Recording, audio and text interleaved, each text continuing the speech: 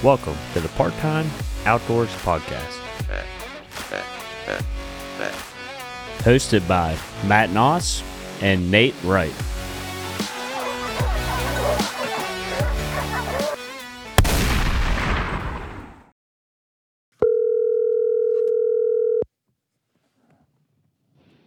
Hello. Jameson, how you doing? Oh, pretty good. How are you? Oh, I'm doing pretty good. Welcome to the show, buddy. It's been a long time coming. It has been, man. I think we made our first contact about a year ago, so I'm happy that this has finally happened, dude. Absolutely. If you hear some cars driving by, I'm sitting in the Walmart parking lot right now. It's the only place around that I get decent cell phone service, so I'm not driving, but I am sitting in the Walmart parking lot. I may turn my truck on from time to time just to get a little air conditioning so the equipment doesn't overheat, but we'll be. This sounds like a new age country song. Now we're sitting in Walmart parking lots for podcasts. That's funny. I'm about a half an hour from Walmart, so I'm really nowhere near any good cell phone service. The pastor at my church the other day was talking about we don't even have running water at our church, so we're out Awesome. in the boonies a little bit. I like it, man. I like it. That's everyone says you're farthest from anything, but I feel like you're in the middle of all. No, you know what? I like that quote. So, yeah, you're in the middle of it all. If you don't have service, you're lucky there. You know, well, I'm going camping this weekend, and that's one thing I always look forward to is because where we go up towards Spruce Knob. It's like one of the highest points in West Virginia. Mm-hmm. But we camp down like along the creek, and there is no cell phone service, and I look forward to it every year. Yeah, that's great. Yeah, that's every time I feel like we go camping somewhere anymore, you always have cell phone service. I've been out west elk hunting a couple times now, and I feel like the higher I climb, I'm like, all right, I'm away from my cell phone, and my phone dings, and I have like full service. I'm like, what is going on, man? Yeah, there is a little bit of comfort to that though when you're out there. Just based off the fact of emergency services is always handy. Yeah. But I carry one of those Garmin Alpha 200Is, and it has that SOS button on it, so that's always a nice calming factor in the back of my head. Yeah, I need to get something like that. I've yet to really invest in that. I just take my chances, which I shouldn't do. Well, thanks for coming on again. This is Jameson Hibbs from BHA, Backwoods Hunters and Anglers, and you are the chapter coordinator for several states. That's correct? Yeah, correct. So, chapter coordinator for Backcountry Hunters and Anglers. I cover, Michigan, Indiana, Kentucky, Ohio, West Virginia, and Oklahoma. You stay busy then. Definitely stay busy. We definitely stay busy. I mean, all of our chapters, we have some awesome chapters here in the Midwest going over to the East, and everyone's pretty amped up about conservation on public land, so they're always looking for great activities and events to get out there, get people involved. We have some good volunteers that really run the show for us. That's one great thing about your organization for sure, is you can tell there's a lot of people behind the scenes doing a lot of work, because I'm always getting emails and letters and stuff about events coming up and things like that, and it's good that they stay engaged so well, and that's probably why you guys have grown so much. It definitely is. I mean, we have a pretty good dynamic on our board structures where people are really focused on events, some on fundraising, and a lot of them really focused on policy. And especially in the springtime, late winter and spring, whenever we have our state sessions going on, and of course anything federally coming down the line, you start getting a lot of those emails about what's happening, locally at your local level on our public lands. And that's where a lot of those emails come out to keep everyone informed. Hey, this is happening in your neck of the woods. You might want to keep your eyes on this. I mean, no matter which way you kind of view on it, at least you're getting that information from BHA coming out to kind of be privy to what's happening. That's a great point. I have got a lot of emails, and you guys were, I don't know if you were the first to do it, but I remember even several years ago just getting those quick links in the email. Hey, all you have to do is click this link, and here's how you can reach your governor, your legislature. Just send them an email, and you guys definitely made it a lot easier as far as all that goes. But those action alerts they've been really invaluable for us. Actually invaluable because it gives you a quick, like you just said, one click of the button, and you have a letter submitted. Now it's on the behalf of BHA now. And those work out fantastic, especially if they receive them in the masses. But if somebody's really passionate about whatever that legislative topic is, I still highly recommend, making that quick phone call. It takes less than 5 minutes. to reach out to your elected official. You're probably going to get one of their staffers, but trust me, they still relay the message, especially if those phone calls come in masses along with those letters, those take action notices. So it's pretty important to reach out. It still works. Some people don't feel like making those contacts work, but I can definitely tell you that it certainly does work. Yeah, I've been guilty of not making the phone calls, but when I do get the action alerts, I do try to at least send an email at minimum. But if Jameson, if you want to tell everybody that may not know, I'm sure most of the people that listen to this podcast are somewhat familiar with BHA. But just along those lines, if you just want to tell them a little bit about yourself and then about the BHA mission, what kind of the goals are. Yeah, absolutely. Yeah, I guess we should start from there, huh? So, Backcountry Hunters and Anglers, it's a national conservation organization. Started way out west, out in Oregon in 2004, and it was, the idea is, we have a lot of great conservation organizations out there that are really more animal specific, like RMBF and Ducks Unlimited and NWTF, and then the idea was we really need to get something out there that really helps identify and works with other organizations for public lands.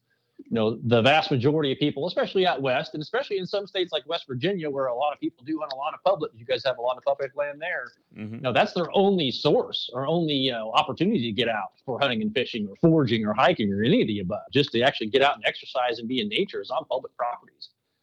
And so, that's how BHA was formed, is really to identify and help state agencies and help, other organizations to really, increase those access opportunities for hunting and fishing on public lands. And of course, over the past, 20 years, roughly, it's been almost 20 years for us now. It's definitely spread. We have chapters in every state. And every state has one chapter. And that's, that chapter structure kind of looks with volunteers from all over the state. That, like I said a little bit ago, is we try to keep that structure within those chapters to really kind of be broad and diverse, where they can focus on events, policy, fundraising, and then obviously communications to get that information out to everybody. So, BHA kind of takes that strong front hold on a lot of our public land initiatives across the states. In West Virginia, they've been very active. There's a pretty young chapter there. They just started right in 2020. So they got their chapter, then COVID hit. I know the national park right there, the expansion was kind of the hot topic at the moment, where they became a chapter. Mm-hmm. And then, COVID kind of took the sail out of the winds for a lot of people, with the shutdown. And then people are slowly getting those events rolling back again. And our West Virginia chapter has done an excellent job the past year now, really trying to get a lot of their information back out there. I came on to VHA about a little over a year ago now. My entire background, I was a Parks and Rec director for a couple of county departments in Indiana. So my background's primarily, a property manager for public lands. Both my properties were fishing destinations. The last one was called West Boggs Park, about 622 acre fishing destination. We did have some waterfowl hunting out there, big campgrounds for both of them. So this was kind of right up my alley. Whenever I found out about BHA, I got pretty active with the Indiana chapter. I was the chapter president there for about a year until I found this role with BHA as a chapter coordinator, and I honestly just dove right into it. So yeah, it's been great. It's funny you said that about 2020 because on my way here, I was like, you know what? I better make sure my membership's not expired before I get on and do an interview with the chapter coordinator. And sure enough, it was. I just renewed, but it had my initiation date, I believe, in 2020, and that would make sense if that was when they first started here in West Virginia. That's when they first started. They hit the ground running pretty hard, and then we definitely kind of revamped some stuff, and we're kind of coming back out with some good projects, some good events coming up here soon. But yeah, kind of retracting back a little bit. BHA is definitely, it's like a lot of the other national conservation orgs. It's membership driven, membership based, and then of course we definitely rely on our outstanding volunteers to kind of run the show for us. We have an awesome staff, kind of doing a lot of behind the scenes work. But our volunteers in all of our states definitely run BHA for us. There's some awesome people out there. So you're talking about kind of collaboration, and or you were talking about the different programs. I'm just kind of curious as far as if you want to explain to people what all different programs you have, and are any of those programs collaborative programs, like, or could they be? Like, for instance, I'm a member of Rough Grouse Society. I'm real passionate about grouse. Like, is there a way to get the BHA members together with the Rough Grouse Society members and then work on one certain thing? Is it kind of segregated? Like, how does that work? Oh, that's a good question. Absolutely, yeah. The collaborative efforts is one way to really get a much bigger impact for conservation around the state. So I know in a lot of our other state chapters, and I know in West Virginia, we definitely had some conversation with Rough Grouse Society, NWTF, RMEF, DU, all those other great organizations out there. A lot of what our BHA members really enjoy doing. We send out an annual survey, and people always ask for more stewardship projects. They want grassroots, burn some boot leather, get your fingernails dirty type work in our states. And I feel like a lot of that is it gives people an opportunity to really get out and know that they can look over their shoulder and see a job well done, whether it be some invasive species mitigation for wildlife restoration. It might be a wood duck box build. It might be native restoration work, some tree plantings, or maybe just a normal pack out, going out and picking up trash. But people really like looking over their shoulder to see a job well done and knowing they've made that impact. And so having those collaborative efforts with other NGOs is very imperative. For one, you get more people to the table. Yeah, especially if you're going to do a lot of this work on DNR properties. DNR can use those volunteer hours as leverage to get more money, more funding for Pittman Robertson money coming down the line federally. Oh, I didn't even think about that. Yeah, absolutely. So if BHA sets up the event and we have Rough Grouse Society come join us, or vice versa, and we all kind of do this collaboratively, and we get 20 people there, well, heck, man, that's extra funding for DNR on top of they got the people that set up these events. And I've been on this side of the spectrum. When you set up an event, you get 10, 15, 20 people show up. You're like, wow, this is great. It really kind of invigorates why I'm doing this. And so working with those other, collaborating with those other organizations, you have a better opportunity to get people there. And then obviously everyone can talk about their mission. We all realize that some people don't know much about BHA, or we may not know much about Rough Grouse Society, but then that gives us a chance to really kind of collaborate and discuss our missions and realize just how much they are intertwined. Yeah, and it can help when you're out there working with people too. You form that bond. So I mean, you could make a hunting partner or learn information, and once you start making those bonds, I feel like it kind of keeps you engaged and keeps you connected. And that's one thing is so many people fall out of hunting as they get older, they get busy. But I mean, if you stay connected and engaged, that's one way to help keep members and help keep the mission going. It definitely does. I mean, it's one of those where gaining that personal network is definitely an important thing. I have a lot of good friends now because of BHA. Even whenever I was just the Indiana chair, I made some great networks throughout the state, and of course, slowly meeting people in the adjacent states. Once I took this position, my wife and I, and my kiddo, we moved down here to near Mount Sterling, Kentucky, and one of my first ways to meet people was obviously through the BHA chapter. So that was kind of imperative, being involved with these conservation orgs on a personal level, to be able to get out, meet and greet some folks, kind of feel welcome to the area. So people that are relocating to a new state or an area, even within maybe their home state, that's a great way to get out and meet some people, some potential networks, maybe a future hunting buddy. It may just be somebody to share some stories with and some waypoints on Onyx. You never know, but it's definitely a good reason to get out. Plus, it's for me too. My daughter's 9 now, and being out and getting her involved with some of these stewardship projects. I took her down to a fish habitat build at Buckhorn Lake in Kentucky about a month ago, and the kiddo got into it, man. But just having her see me and some other adults do it, and then watching her get her hands dirty and doing it is one of the reasons it really keeps me driven to do it as well. It's not just for me; it's certainly for her future and the benefit for everybody thereafter. Yep, I have a daughter as well, coming up on 1 year now, and I think of the same thing. What it's going to be like when she gets old enough to get out there in the woods, and that's one thing that keeps me going for sure. You said Kentucky, Mount Sterling. Is that close to Lexington? Yeah, it's about 35 minutes straight east of Lexington. They're on 64. Okay, yeah, I'll tell you what, I have a lot of family that live out that way, like Danville and out that way. But it's a beautiful state. I mean, if I had to pick another state to live in other than West Virginia, other than Maine or West Virginia, it would be probably Kentucky. Yeah. My wife and I, my wife's from Southern Missouri, so she's from the Ozarks, and of course I had her in Indiana there for a while, and she's happy to be down here into some hills again. So she likes it down here, and honestly, that once we went over to West Virginia last year, we were both like, yeah.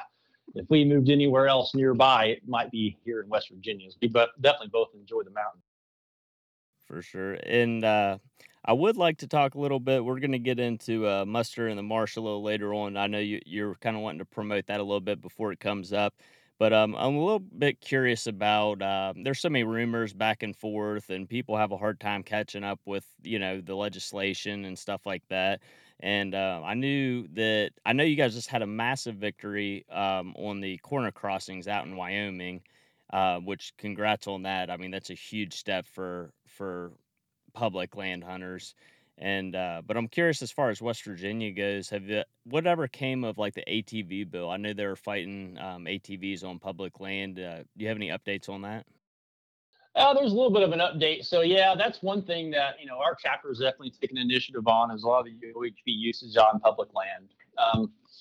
And that's a hard definitive line to really take because everyone understands the necessity of a tool of an OHV and ATV. There's some mobility issues. Some people have to use those to get out there and really access some of the hunting and fishing areas, and everyone understands that. And I think the issue that BHA has with it, at least our chapter in particular, is the fact that some of the legislation coming down the line, it seems like they want to have OHV usage pretty much on all public lands, state forests, state parks, all WMAs, and it's not that we're opposed to access for folks. It's the fact that with that, the caveat of having our ATV and trails all over those public areas is there's so many detrimental impacts you're going to have. For one, a lot of wildlife displacement. Because not everybody's going to go out there just to go out to their deer stand. There's going to be a lot of joyriders out there.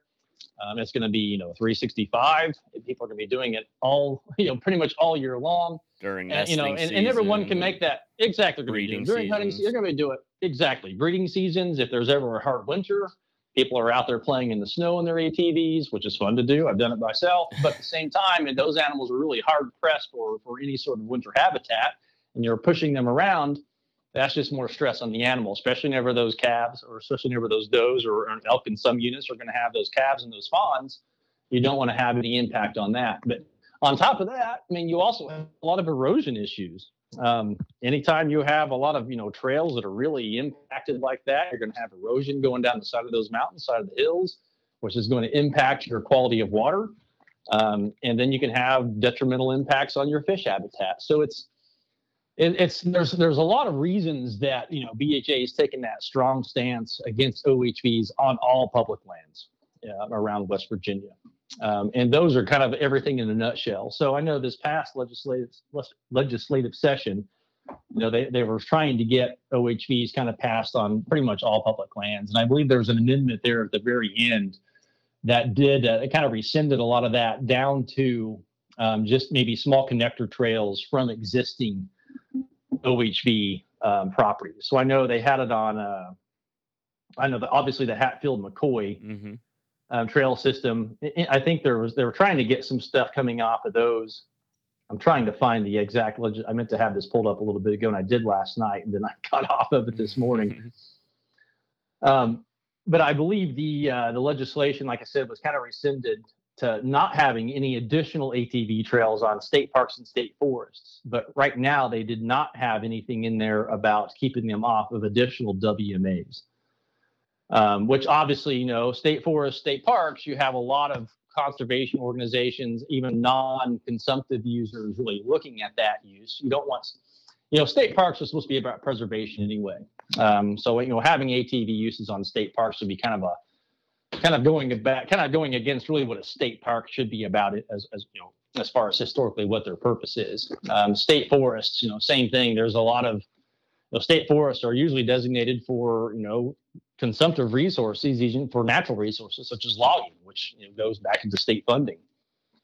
So, then you have your WMAs, or managed for hunting and fishing access, which is, I think, maybe one of the reasons, unfortunately, why they were left off of this amendment. So that there's a possibility in the future of getting more ATV trails on WMAs, which goes back to what we talked about earlier as far as wildlife habitat goes. It's kind of counterintuitive to be running around out there all over with trails, right. ATV trails, and running the wildlife around on areas you're trying to pursue them on. That's totally understandable. I mean, that makes a lot of sense. I feel like another kind of caveat to it too, and I'm still kind of up in the wind with everything. I mean, I know where I stand on the ATVs. I agree Mhm. with you totally. But as far as like e-bikes, are those considered the same as an ATV? I know West Virginia had some pending legislation in that. I hadn't really heard anything recently. But are they considered kind of the same as ATVs, or is that like a different category? I believe e-bikes are a different category. I know the national stance for BHA on e-bikes is, they are a great tool. They can get people, especially in the mountainous areas. They're not going to be out really running stuff up like an ATV is. Right. They're not going to be running through creeks, creating new trails, really causing any erosion. People on e-bikes, from what I've recognized, is they stay pretty much on the same trails or paths as a normal cyclist will. And It most of just them are helps them pretty get a little bit quiet further. too, not And not they're quiet, disturbing the yeah. nesting and all that kind of stuff. Exactly right. And I know from a national stance, e-bikes, we're supportive of e-bikes as long as wherever they're legally allowed to go. So, a lot of the issue there a couple of years ago is allowing e-bikes in wilderness areas, which, wilderness areas designated for no motorized use whatsoever. Right. And an e-bike obviously has a little motor in it, so they are deemed illegal on wilderness areas, which kind of caused a little bit of an upheaval for some of the e-bike community. But at the same time, I mean, it's pretty much black and white. If the poor folks can't go out there, even with a battery powered chainsaw to do trail work, they have to use a crosscut saw.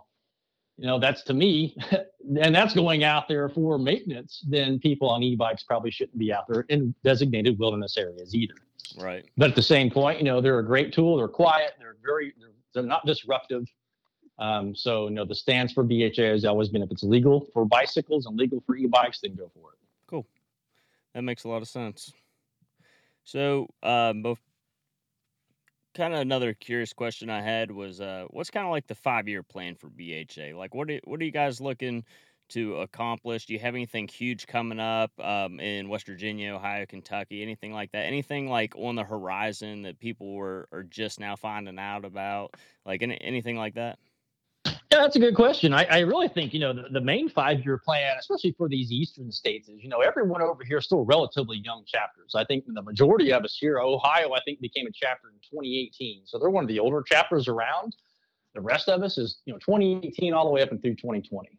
And so the main 5-year plan, I believe, for all of my states, which I'm over the majority of you listed, is, just getting our membership base, increased.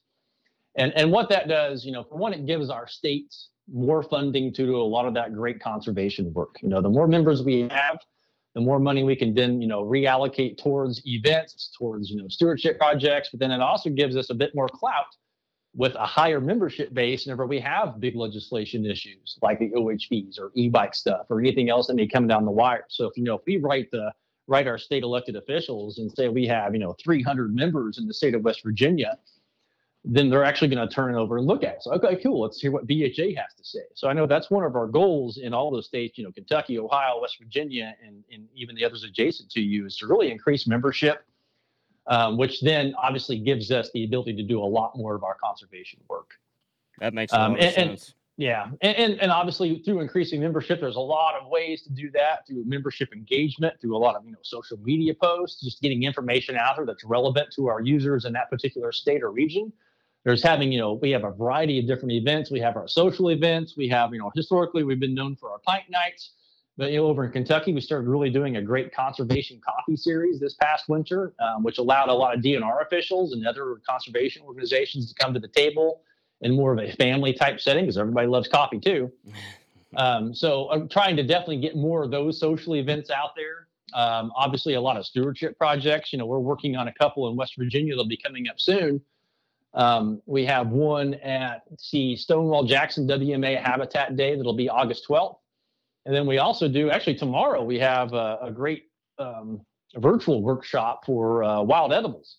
Oh, yeah, I saw that. I saw your email on that, and I have to work, but I might try to log on at work if they let me. Oh yeah, nice. And those little virtual workshops work out really well. I mean, it's something you can log on to at home. You can watch it. You can learn a little bit. You can actually see, almost kind of create a bit of a network for yourself there. But at least gives you an idea of what BHA has to provide.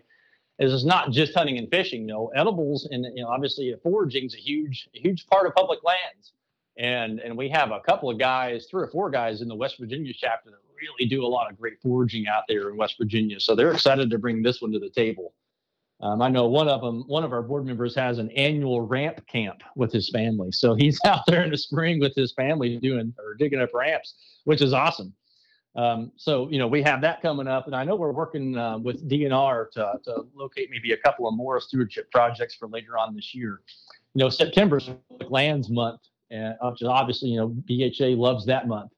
And so we're really looking at trying to get a couple more events around September in West Virginia too. It'll be nice and a little cooler then too. I remember kind of why I was interested so much in that workshop. Me and my buddies, we do a camping trip every year, and one year we went up and we were like, we're just going to take hot dogs. We didn't really say that, but that's just kind of how it ended up. And we're like, we'll catch it. We'll catch enough fish. We'll be good. Well, we didn't catch any fish. I think we caught one, and we pretty much starved. And just being out there, not having food, and I mean, the usual stuff you can eat like ramps and things like that, but it is hard to tell especially if you don't keep on top of it and do it often. So classes like that are invaluable, especially to the people coming up, the younger generations that there's a lot of knowledge that's lost. So anything like that, I'm all over. Absolutely, and that's one of the things that BHA really kind of pushes out there is more that sustainability effort. That renewable resource like a wild game meat, hunting and fishing, and then foraging. And there are so many opportunities out there, even in your backyard, foraging items. From milkweed to cattails to dandelions, anything like that you can find literally out your back steps for most folks. That some people don't even realize that are edible. And then, of course, once you get out into our public lands or our vast native systems, I mean, there's so many plants out there that are edible or have great medicinal properties that these types of events like we're going to host tomorrow night are definitely what people need to look for. It's funny you said that about dandelions because I had just read an article. This was like 2 weeks ago. I had just read an article about how healthy and good medicinal dandelions were. And then my brother's wife made me dandelion jelly. And I was like, oh, I can't wait to try this. It was really good, by the way. Yeah, So, nice. yeah, That's cool. and you walk around, you see dandelions all the time, and I would never have thought of it. No, people definitely do not. They don't realize right there, especially in the springtime, and you have this great salad bar right there growing in your yard. And there's so many cool things you can do with dandelions as far as making different tinctures and stuff with them.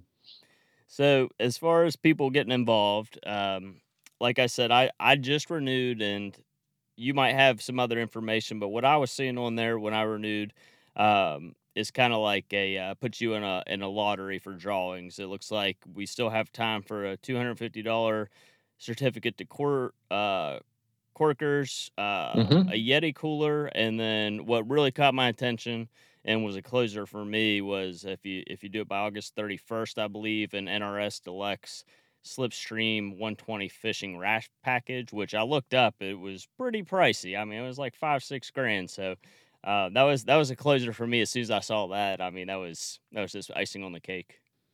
Yeah, absolutely, man. So yeah, that is like winning the lottery if you get that NRS system. But yeah, that's BHA. We do a lot of great membership incentives. We were giving away this past spring a really sweet public landowner bison T-shirt. But then we kind of integrated over to our summer membership incentive, which is the membership the giveaway you just kind of introduced. Is we do have that deluxe NRS Slipstream 120 fishing raft that will be given away at the end of August. And then, of course, intermittently in between all that, we have some drawing dates. We just drew out a $250 gift card to Grundon's back in June 26th. And July 27th is our next draw date for the $250 gift certificate to Corkers. August 7th, we're going to draw for the Yeti Tundra 35 cooler. And then August 31st will be the drawing for that NRS package. So, yeah, it's one of those, you can log on to BHA, and we can put some links out there. You can also follow us on social media. We have a really good or fantastic Instagram and Facebook thread through BHA on West Virginia, especially. It's packed. You can kind of scroll. Yeah. Oh, absolutely. Yeah. Our communications team in West Virginia is phenomenal right now, getting content out there. You'll be able to see that link to log on to be able to sign up for some of these incentives. I got But it's my definitely worth it. fingers It's worth a chance. I got my fingers crossed for sure for that raft because I just sold my boat for I'm going back to school for school money.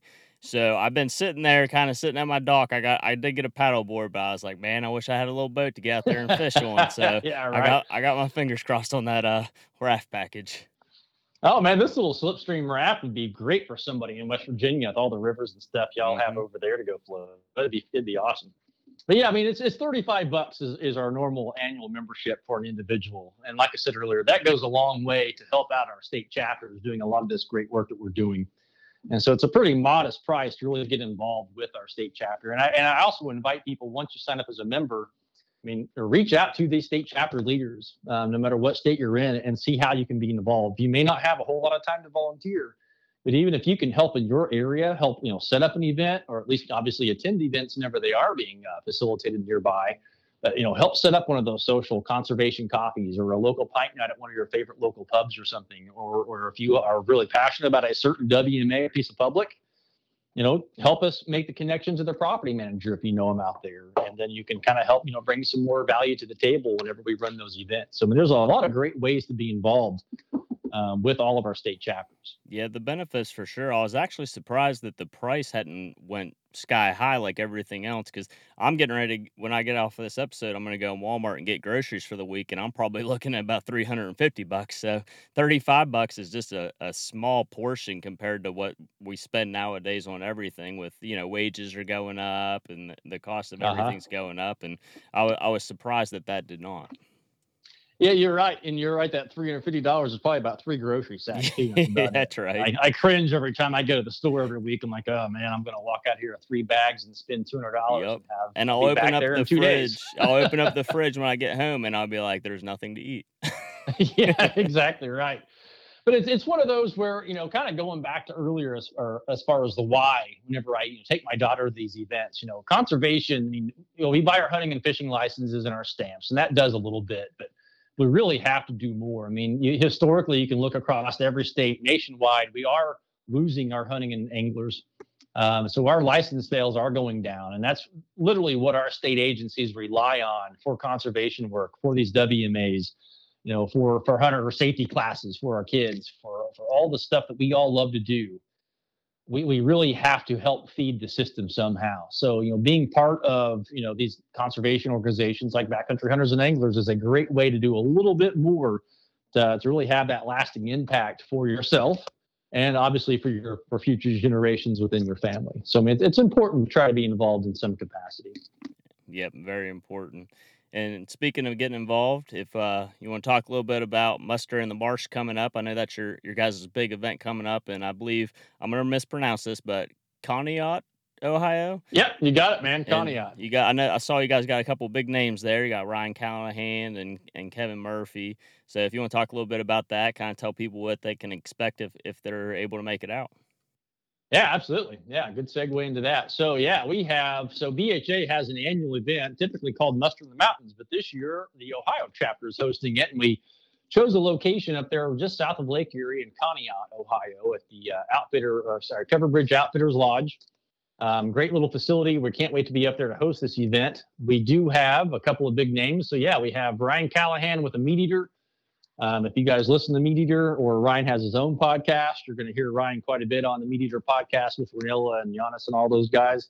But Ryan's also the director of conservation for Meat Eater. He's also on the North American Backcountry Hunters and Anglers board as our vice chair. So Ryan's very involved with BHA. So he will definitely be there all weekend. And then we have Kevin Murphy, who's people have seen on Meat Eater as well. He's runs a little platform called the Small Game Nation. He's taken Steve out and amongst many others out in some of the great small game hunting escapades. I've had the opportunity to meet Kevin several times now at some functions here in Kentucky, and I tell you what, you see what you get. He is a very genuine guy, and I think a lot of people here in the Midwest can definitely relate to him because a lot of us cut our teeth on small game hunting. And so many people, including myself, I still small game hunt, but my primary focus is large game. But then seeing someone like Kevin have that huge passion for small game really kind of makes me circle back to kind of really look at how I was introduced into hunting, and especially the social aspect of small game and how much fun it is to get new people out there, get the kids involved with small game. You You don't have to be hush, hush, quiet in the deer stand or the turkey blind, or you can actually have a great time, with a lot of people on some of those excursions. So I'm excited to get Kevin up there because he's definitely going to bring a lot of passion to it all too. And then, on top of those two great dudes, we're going to have, a lot of BHA staff. Myself, our Eastern Regional Manager, Chris Hennessy, is going to be there. We're going to have our Northeast Chapter Coordinator. His name's Chris Bergotti. He's going to come. We have Caden MacArthur, who is one of our national policy leads coordinators. He actually lives in DC. So Caden's going to be there to help talk, run through some policy stuff with. We have Trevor Hubbs. And Trevor is our Armed Forces Initiative Coordinator, which gives me a chance to talk about that quickly. A couple other things we have with BHA is we have our AFI, which is kind of a young thing going on. Trevor has been here for BHA 2 years now. Has really vastly grown our Armed Forces Initiative. So any, Gold Star families, veterans, active duty military can join BHA through the AFI program, a bit of a reduced cost as far as the membership fees go. And then there are a lot of events out there catered towards just our veterans, just for AFI members. Whether it be, some clay shoots, which a lot of our chapters have, but we might have some veteran or AFI specific only clay shoots or actual hunts. But there's also a great way to get more involved with our AFI program. And we're really looking for somebody in West Virginia, a veteran, to kind of help run the AFI program for the state itself through our chapter. So if any veterans out there listening that would be interested in being involved, I'd be happy to make a contact with you and then introduce you over to Trevor Hubbs and some of our AFI liaisons to see how we can get that operational in West Virginia. But one of the great things about our AFI program is, we actually, the idea behind it is to really build conservation as a new mission for our veterans, especially for anyone just getting out of active duty. It gives them an opportunity to kind of re-engage with hunting and fishing or get into it for the first time. It gives people that detailed mission to really focus on with conservation, hunting, and fishing. So it's not really a one-time go to this great event and you're done. Our idea is to cultivate that into people. So very Trevor and a lot of for them too. It is, absolutely. So Trevor and all the FI folks that has assisting him in that effort, they've done a fantastic job. But then we also have a great collegiate chapter, a collegiate club program, and we have a great club up there in Morgantown. And we have one over here in Murray State that's very active. So we have the opportunity too to get a lot of our collegiate clubs going in a lot of our universities, which helps cultivate our young conservation leaders. And it gives the students an active method of being involved with conservation, but then also you can learn a lot of skills as far as event planning and marketing and so it's a great program to have too. So BHA has a lot to offer to a wide, diverse group of folks to get people involved with BHA and with conservation. And of course, what great way to do that? What better way to do that than obviously coming to the Muster in the Marsh event in Ohio? So circling back to that, because I'm pretty long-winded, that is July 21st through the 23rd. In Conneaut, Ohio, just a little south of Lake Erie. We have, like we said earlier, we have Ryan Callahan, Kevin Murphy coming, a lot of our BHA staff, and of course we have a lot of awesome BHA leaders from several of our states, from Ohio, from West Virginia. We have people coming from New York and Pennsylvania, from Indiana. So you're going to have, in Kentucky, you're going to have a lot of great conservation leaders from BHA that'll be attending that event. So what a fantastic opportunity to come and meet some folks involved and learn how you can get more involved. But we have some education sessions as far as intro to trapping. We have some stream restoration classes are going to be there. I'm going to pull it up real quick, my schedule. We're going to have some fly casting demonstrations and lessons. We're going to have we'll have 3 different bands for some live music. We'll have a lot of kids activities as a scavenger hunt and an art class. A lot of our vendors are going to be there. So we have Cabela's coming. We have Ohio DNR. They're going to have some archery, like the NAFS trailer, and then an inflatable archery thing set up for the kiddos to be able to participate with. We have some good sponsors that are going to be helping with like our morning coffee chats. We have Wild Rippers Coffee. We have there's a long list of people who are going to be there. We have Tambini Outdoors doing an invasive species. We have Sam Bita Custom Knives doing a turtling and turtle cleaning. So anyone interested in eating snapping turtles, Evan Sam Bita is going to be there kind of demonstrating how to clean a turtle. which would be pretty cool. We have an EnviroScience, which is a consulting agency, is going to be there, kind of doing some how to public-private practices for best conservation for our native and game and non-game species. So, and then river entomology as far as Match the Hatch. So, kind of doing a quick intro on the creek, the Cognac Creek that runs right through the property, about what is down there as far as fish food. So that'd be a fun interactive session for a lot of the kids. And we'll have some policy stuff with Ryan Callahan and chapter leaders. We're going to have some storytelling on Saturday night with several great stories coming up there. So we have a list of folks getting up to tell some of their favorite public land stories. So yeah, it's an overnight camping trip on Friday and Saturday night. There's plenty of camping, plenty of space there still available. So it's going to be a fantastic weekend. It sounds like there is a ton of things to do. There will be, yeah. just the fly casting. I mean, just that alone, I'm sure would draw in a lot of people. I know a lot of people are looking to get into fly fishing. Jameson, if someone was interested in going, how would they sign up, or do they need to sign up? Do they just come? Do they need to be a member? How does that work? They do not need to be a member, but it is a ticketed event. The easiest thing to remember is just www.musterinthemarsh.com. So we actually just kind of bought that domain name. It's linked to our BHA event page, which there you can find the ticket prices, the camping prices. You can also find another link in there. So Friday evening of the event, to kind of kick it all off, we have a field to table conservation dinner. And that's being hosted by the Cleveland Field Kitchen event. It requires a different ticket. But you're going to have, an opportunity to try a variety of different wild games, some foraged items, some locally grown produce, some local vegetables and herbs from local gardens. And then we'll have Ryan Callahan there kind of hosting that. We'll have a couple other presentations. We have some auction items coming out. And then, that'll really kind of help kick off the event. There's only 60 seats available for that. So it's a very limited entry event for that field to table. But it's definitely a great opportunity to try some awesome wild game, meet some wonderful individuals that love conservation, and once again, learn a bit more about BHA and get ready for the rest of the weekend. Okay. I'm sure you would have to. I'm sure you couldn't have like 500 seats for that. No.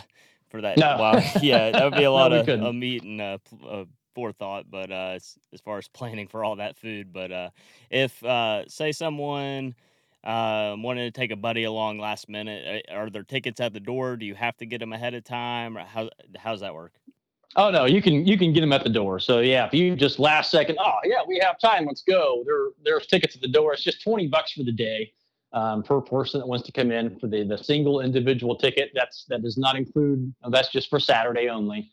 With that, you do get one raffle ticket, and then of course we have a ton of raffle prizes we're going to raffle off at the event from a lot of our national partners, along with our state partners too, and some more regional donations we've received for muster. So yeah, you can come for that. You can also pay a little bit more of a higher package or ticket cost, which is it's $60. For one, you get 3 raffle tickets, you get a better chance of winning stuff. But you also get a little gift bag, which will include like a Muster in the Marsh koozie, some stickers. I believe I don't know if we're going to throw a drink ticket in there or not, but we also give you, for that $60, you get your annual BHA membership, so $35 value. So really, that's a steal then. You're only paying $25 at this point, really, for the muster ticket, and then you get 2 additional raffle tickets, and you get some extra stickers and a koozie. So you get a little bit more. So really, you're only paying about overall, $15 for the actual ticket because of all the extra incentives you get with that advanced ticket price. Yeah, might as well go ahead and get the $60 one. Yeah, if you want to become a member, or you need to renew your membership, or if you want to buy somebody else a membership, you can actually gift that membership to somebody else. I wish I would have known that about like an hour ago. Yeah, right. Oh man, yeah, we should have waited for this. But yeah, so yeah, that's going to be a big benefit of that ticket. Then of course, like I said, we have overnight camping, which is just it's just $10 to camp out for one night for a tent site. So I mean, you really can't beat that. It's going to be a pretty cheap trip. And then with that, all day Saturday, you have, like I said, starting at 8:00 in the morning, we have vendors, we have coffee chat, we have all those sessions, all the way into storytelling on Saturday night. And then we'll have the live music and a bonfire and a good time for everybody. Very good, very good. Well, if there's if there's anything else you want to add, go ahead and do it now. The equipment is starting to get hot in this truck, and I'm worried about the equipment overheating. Yeah, I But bet. I think that was a pretty solid episode. Lots of good info, especially in West Virginia, which is I really appreciate that because I know a lot of people have been asking me about that, and I've been wondering. And some of that stuff's just hard to find sometimes, even online. But it's a great overview of Muster in the Marsh. Sounds like a great event. I'm gonna try to make it out after work, if depending how my shift goes. But anything else you want to add? No, I think the main thing is folks that want to be involved, especially in West Virginia. We really got some great momentum going over there. We have some really good chapter volunteers on the chapter board, and they have an absolute unique passion for doing some great conservation work in West Virginia. So you'll definitely stay on the lookout for more events coming around. We've kind of picked it up a little bit this year, but I know next year we'll definitely have quite a few more. So yeah, reach out, follow us on social, Instagram and Facebook, West Virginia Backcountry Hunters and Anglers. If you need anything, have any questions about muster, you're more than welcome to reach out to me. My email is hibs, HIDDS, @backcountryhunters.org. Happy to answer any questions about BHA or any events coming down the line. And I certainly appreciate the opportunity to jump on here with Absolutely, I appreciate you coming on. I'll try to get some of that stuff linked down on the show notes. And great episode. And hopefully, I'll see you at some point coming up. Even if I can't make it to Muster in the Marsh, maybe we'll meet up for some grouse hunting or some fishing or something sometime when you're in West Virginia. Heck yeah, man. I'm all about that. I would love to come over. Any excuse. I'll be over there. That's right. All right, and that was Jameson Hibbs with BHA. Thanks, Jameson. Yeah, thanks, man. I appreciate it. Bye. Bye.